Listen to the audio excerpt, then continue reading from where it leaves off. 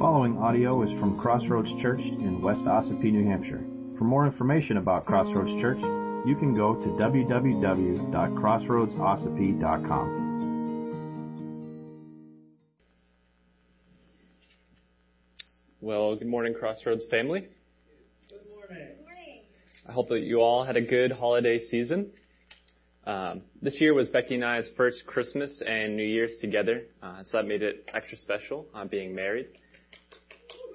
And it was really nice. It worked out well, being able to spend Christmas Eve and Christmas morning with her side of the family, and then Christmas afternoon and evening with my side. So I do have one announcement this morning. It has to do with classes through Antioch. They're going to be starting next week. January 11th is going to be the first class. And they're going to be meeting through Zoom. And there's different days of the week that they're going to be happening, typically in the evening. So if anybody wants to just take any of those classes, contact either me or Heath. And again, we can get you textbooks and material, and we can get you contact with the people who are going to send out the link to take those classes. All right. So before we get into the message, let's have a word of prayer together. Lord, we just want to thank you for this day. We pray that you would lift up your church locally and afar. Pray that your spirit would dwell in this place with those of the family who are here in this building and the rest of our family as they're at home. I pray that your word would be an encouragement and that you would just use me as a mouthpiece speaking your word, Lord. Let your word dwell in our hearts. Let it be an encouragement. And I pray that it would just shape who we are. Amen. So I want to begin by saying that there are several different forms of preaching. How Heath typically preaches and how I've preached here in the past is called expository preaching. Albert Mohler has an excellent definition of this form of preaching. He says, expository preaching is that mode of Christian preaching that takes as its central purpose the presentation and application of the text of the Bible. All other issues and concerns are subordinated to the central task of presenting the biblical text. So this form of preaching is typically done when you go through a book of the Bible from beginning to end, and you examine a different passage of the Bible each week, week by week. It's how we went through Paul's letters in the past, and it's how Heath is now. Each Sunday, we pick up where we left off in Scripture. And on a typical Sunday, I believe this is the best form of preaching because it takes a congregation through an entire book of the Bible in order. And the result is more understanding each week as the congregation's understanding of the book increases. Another form of preaching is called topical preaching. And this form of preaching focuses on a certain topic for 1 or 2 weeks, and then you move on to the next topic. And during certain times of the year, this is a great way to highlight important events that happen in Scripture. We just celebrated Christmas about a week ago, and churches all over the world took a little bit of a break from what they were studying at that time, and they used that time to talk about the incarnation of Jesus. And around Easter time, churches will do the same to talk about Jesus' death and resurrection. So now, having just celebrated a day when things are seen as new, and there's a sense of new possibilities for the coming year, I thought I would take this time to talk topically about the biblical idea of newness through renewal and the process of sanctification. We see in Scripture that there are many instances where the concept of newness is presented. Newness in general is the idea that something is new. It's not a surprising definition. However, in the context of Scripture, newness is the idea that God has made, is making, or will make something new out of something that already exists. Throughout the New Testament, we can read expressions such as new creation, new birth, new life, new covenant, and new commandment. The New Testament is full of things that are to be made new. The process of sanctification comes about as a result of this newness. And without going into too much detail at this time, I'll say this. Sanctification is the act or process of being made or becoming holy. So now let's circle back to taking a look at the idea of newness through renewal. As I said before, there are many instances where Scripture presents us with the idea of things being made new. In 2 Corinthians chapter 5, verses 17 to 19, Paul writes, "Therefore, if anyone is in Christ, he is a new creation. The old has passed away. Behold, the new has come. All this is from God, who through Christ reconciled us to himself and gave us the ministry of reconciliation. That is, in Christ, God was reconciling the world to himself, not counting their trespasses against them, and entrusting to us the message of reconciliation." Here we see that those who are in Christ are a new creation. We have been made into a new creation that has a new standing before God and a new desire to love and to serve him. This is the result of the renewing work of God in us, and make no mistake, this could have only been accomplished by God. As verse 18 states, all this is from God, who through Christ reconciled us to himself and gave us the ministry of reconciliation. The ability to renew and reconcile is under God's control only. He is the one who makes us into new creations. And I was just thinking this morning, there's a song by a band called Gangor called Beautiful Things. And there's a line that says, "You make beautiful things out of us." And as I was thinking, the Lord does make beautiful things out of us. He takes our old nature and makes us new, makes us beautiful into a new creation. But I was also thinking that act alone, that act of God, is beautiful in and of itself. And I think that when we realize that, it should turn us to the Lord and just give him praise. We should immediately turn to him and praise him with how beautiful and glorious and mighty he is. So Paul writes of renewal in Colossians 3, verses 9 to 10. He writes, "Do not lie to one another, seeing that you have put off the old self with its practices, and have put on the new self, which is being renewed in knowledge after the image of its creator." In verse 9 to 10, Paul tells us that the old self, the previous nature that once bound us, has been put off and has now been replaced with the new self. Now, what comes with this? What comes with receiving a new self that is being renewed in the image of the one who made us? Well, I can tell you. Look at verse 9. It says, "Do not lie to one another, seeing that you have put off the old self with its practices." The answer is in that last part. Seeing that you have put off the old self with its practices. And I'll give you an example also. Before the Holy Spirit began to dwell within me, I was perfectly happy walking around as my old self. I wasn't a bad person by worldly standards, but I was sinful. I told my fair share of lies, I'd curse, and I had a very short temper. Yet at this point, that was just who I was, and at that time, I was happy as my old self. But thanks be to God, in 2010, when my life was at a fork in the road, he showed me one of the paths for what it was and where it might have led me. Because of the work that the Lord did in my life and in my heart at that time, not only did I not choose a path that had previously looked so inviting to me, but all the practices of my old self that I just mentioned were put off.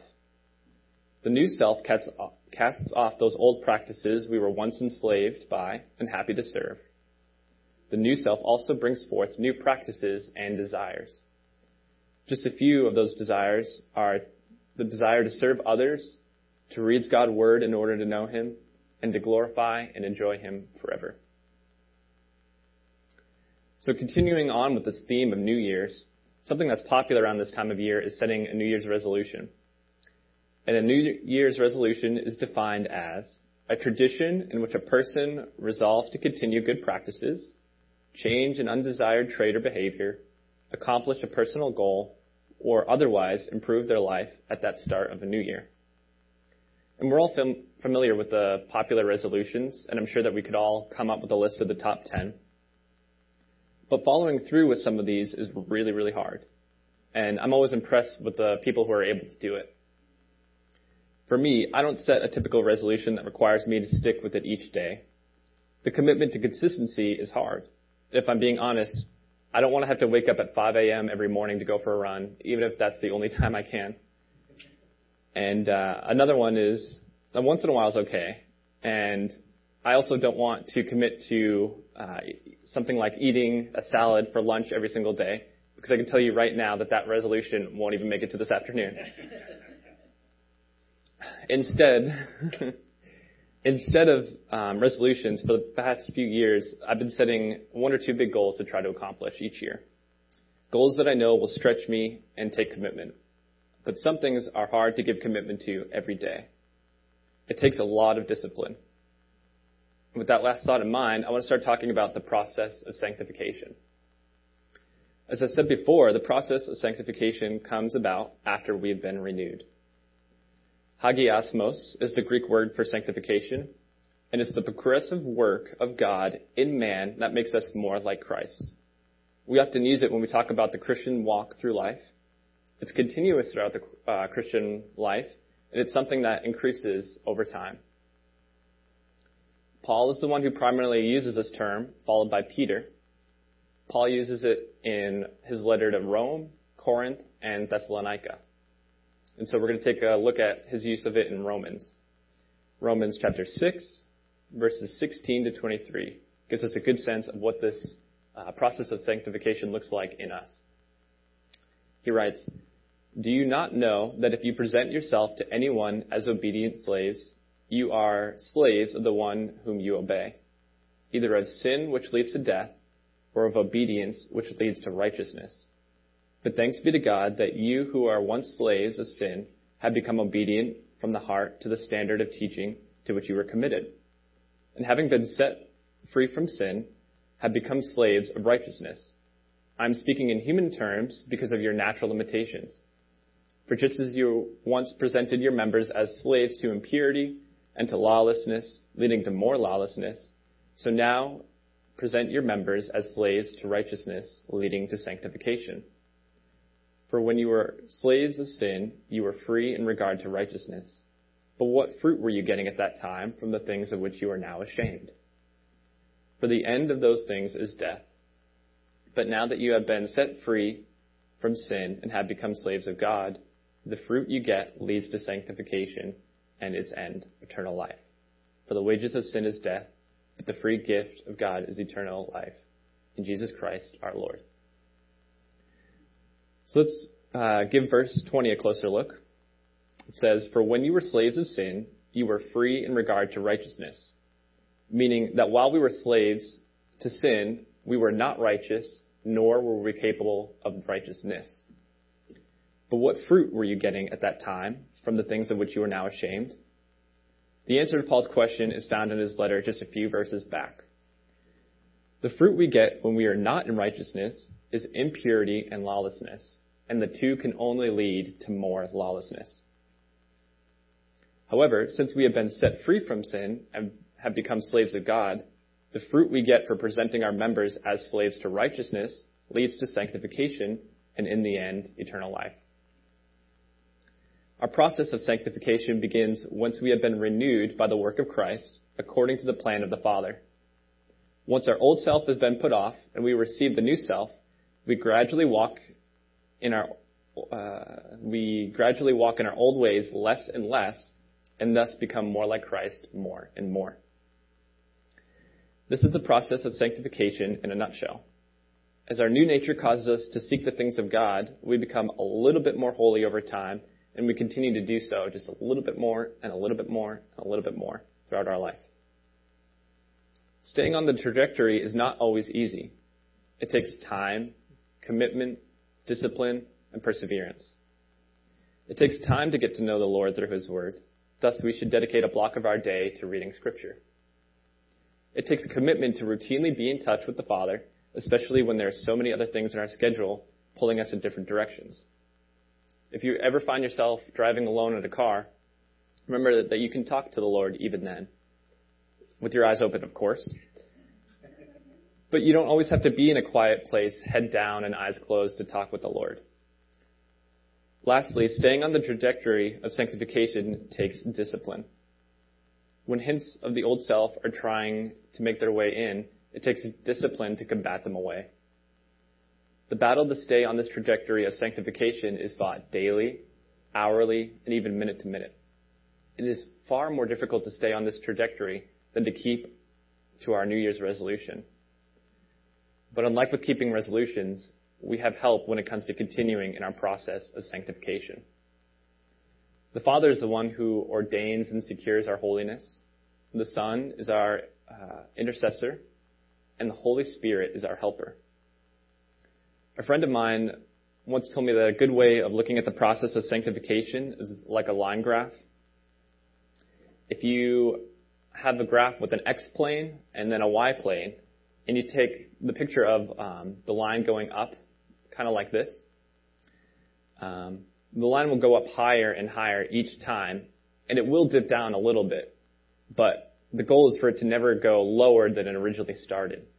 And so that's true of our process of sanctification as well. We're going to have times in our life where we're battling difficulties and trials, but we're never going to go below where we once started. The goal is to always forward trajectory.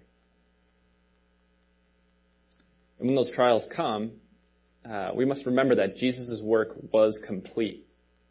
And if we are of God's people, then the old self has truly been put off from us and can no longer have a complete hold of us like it once had.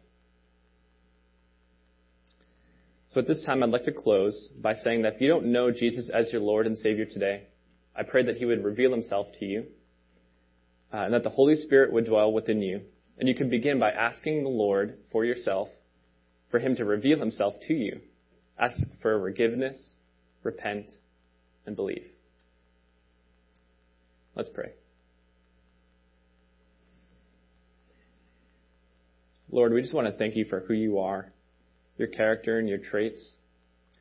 We're thankful that it was in your plan for you to send your Son so that we may be renewed.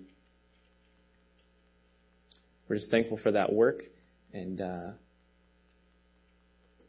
please remind us that when trials do come, that we have you and your Son and your Spirit to lean on, that each person of the Godhead has a role in our process of sanctification, in our Christian walk, and teach us to lean on you. I pray that if anybody doesn't know Christ as their Lord and Savior, that they would begin to call upon you. I pray that your Spirit would work in their hearts. I pray that your presence would be with us as we continue to praise you and just go about the rest of our day. Amen. If you would like to participate in the mission of CrossRoads Church through financial support, checks can be mailed to CrossRoads Church, Post Office Box 576, West Ossipee, New Hampshire, 03890.